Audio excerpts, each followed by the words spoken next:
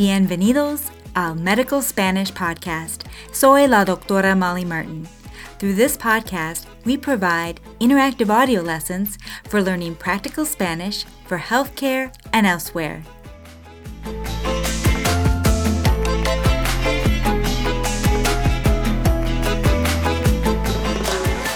The level of this lesson is advanced, and timestamps are provided in the show notes.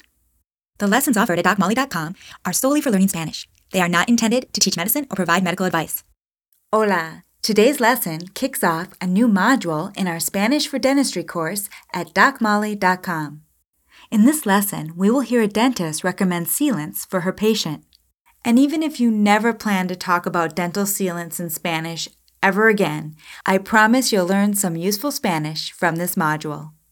You'll learn how to say grooves, surface, molars, to harden, to form a seal, the sooner the better, and more. We will first listen to her explain what sealants are and why she recommends them. Then we will listen as she answers questions from the patient's mother. When we are done, be sure to take the quiz at the bottom of the show notes to test your listening comprehension. Don't worry if you do not pass. Just listen again and enjoy the process of assimilating the language. ¿Listos? Empecemos. The doctor addresses the mother of her patient as she explains why she recommends sealants for her son. Recomiendo que le pongan unos selladores dentales en los dientes grandes posteriores de su hijo. Estos dientes grandes se usan para masticar la comida. Se llaman las muelas. Tiene una superficie irregular con surcos donde se acumulan los alimentos y las bacterias. Por esta razón, las muelas tienden a formar caries. The dentist explains that the sealants are a coating made of resin. Los selladores son un recubrimiento que se constituye de una resina. Se aplica esta resina en los surcos de la superficie de las muelas para protegerlas de caries. ¿Cómo se aplican los selladores? ¿Es doloroso? Es un procedimiento sencillo y sin dolor.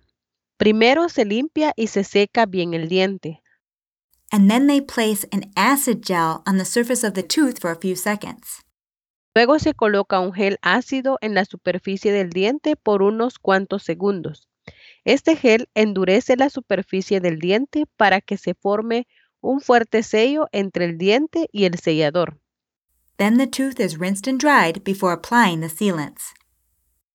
Después se enjuaga y se seca el diente antes de aplicar el sellador en los surcos de la superficie del diente. Por último, se usa una luz especial de color azul para secar y endurecer el sellador.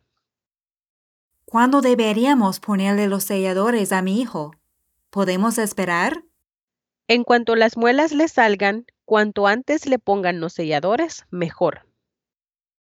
¿Cuánto tiempo duran los selladores? Los selladores suelen durar varios años antes de tener que volver a aplicarlos. En cada control dental le revisarán la condición de los selladores y le podrán reemplazarlos cuando sea necesario. ¿Hay algún efecto secundario? Aparte de la pequeña posibilidad de una alergia a la resina, no hay efectos secundarios. ¿Está cubierto por nuestro plan de seguro? Algunos planes dentales cubren todo el costo de los selladores. Cuando se registre en la recepción, le dirán cuánto le costará. Si no puede pagar los selladores, háganoslo saber e intentaremos encontrar una manera de ayudarle a pagarlos. Los selladores son una medida sencilla y eficaz para prevenir las caries, que a fin de cuentas le ahorrarán tiempo y dinero.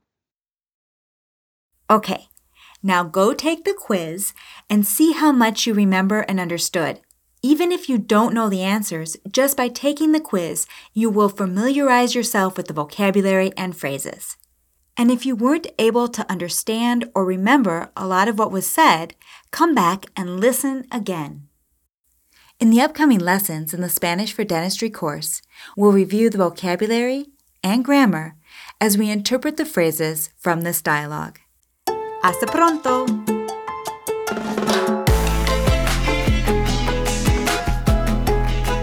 This is a production of DocMolly.com. where we learn practical Spanish for healthcare and elsewhere.